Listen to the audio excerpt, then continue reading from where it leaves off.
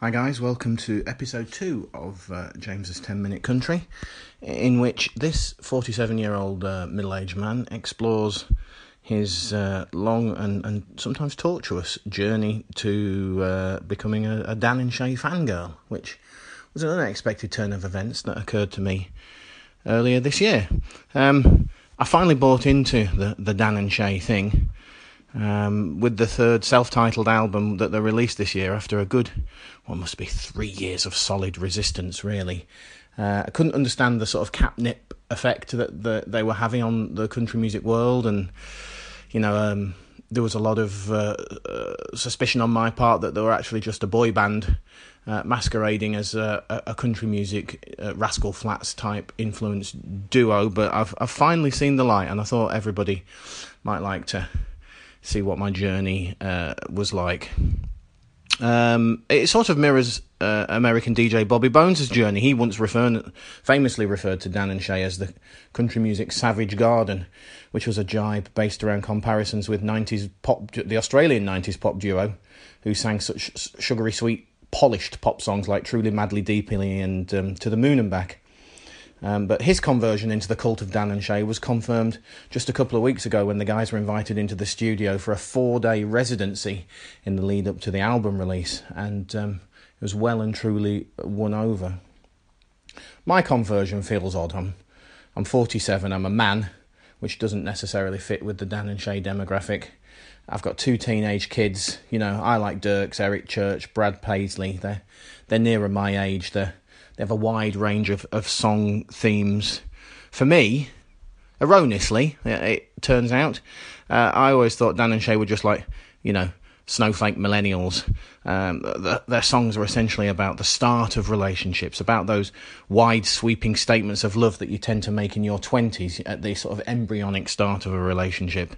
They're about honeymoons, they're about summers of love, about building something from the ground up. At my age and my phase in life, my existence is essentially a daily grind of jobs and the handling of vampiric kids who suck the life out of you, leaving you with nothing to look forward to but bedtime, really. So it's sort of at odds with Dan and Shay's outlook on life and their age and their experience. I've been there, I've said and done some of those things, obviously not in such a beautifully harmonious way. So I resisted. I listened to the debut album sneeringly through middle-aged eyes, and I dismissed it as boy band stuff. 19 You and Me sounded like Take That to me. Stop, Drop and Roll, pop music. What You Do to Me, sort of first date One Direction nonsense. Something changed slightly, just a smidge, when they released Obsessed, though. I didn't like the title straight away. It felt like a nod to their legion of screaming fangirls. But the song from the ground up grabbed me. Yes, you still have to wade through sort of a Tate and Lyle-sized mountain of sugar to get to the core of the song. But what was there, in that core, I thought was a superb ballad, full of meaning and intent. So I listened to the rest of Obsessed, begrudgingly, it has to be said, and I heard a few other things that I liked. Lipstick has a believable narrative. All Nighter started to show me that I could believe the boys were capable of doing an up-tempo song instead of the sort of wash of ballads that I perceived that they did. How Not To had a sort of Rascal Flatts style quality to it and an annoyingly catchy chorus. However, that old heavy metal fan in me started whispering dark thoughts into my brain like, what would your mates from the 80s say if they could see you listening to this now? So I shut the silliness down right away. Although I did secretly still listen to From the Ground Up every now and again when he was asleep or preoccupied with thinking about old Whitesnake videos.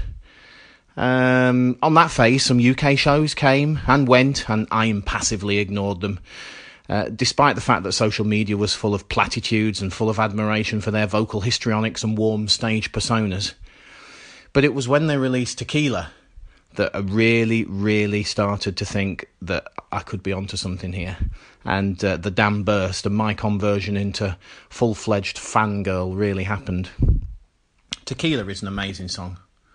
It's a little more grown-up than many of their earlier songs. It's not so age-stamped.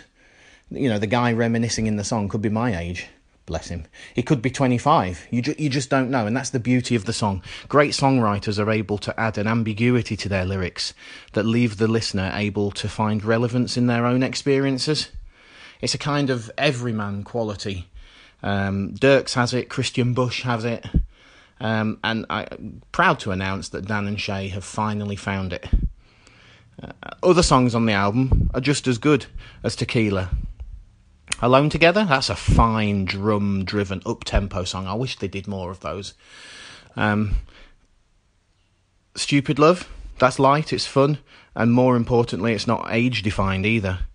My Side of the Fence is a sweet, tender ballad that for once isn't dripping in the type of production slush that some of their earlier songs are covered in. But it's keeping score that's the highlight of the album for me, and the real stepping stone to the future for them. A huge radio-friendly duet with Kelly Clarkson that brings Dan and Shay into my grown-up, post-millennial world. It reminds me of Jason Aldean and Carrie Underwood's Don't You Want to Stay? Or even Carrie and Brad's Remind Me. It's a proper, grown-up duet that examines the male-female dynamic, and I really do hope they release that as a single.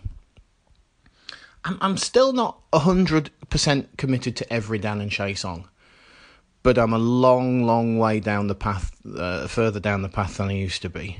There are some songs still, like No Such Thing. That's way, way, way out of my wheelhouse with its club setting and R&B rhythms.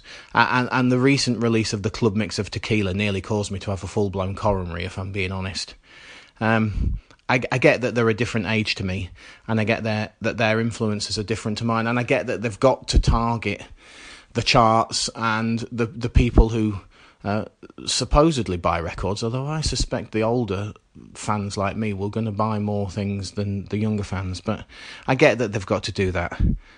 So I listened to the club remix of Tequila once, and I've scrubbed my ears with sandpaper, and I've had 6 or 7 sessions of therapy so far in an effort to try and get me to forget what I heard. But on the whole, I'm there. I've bought into the cult. I'm with Bobby now on this one.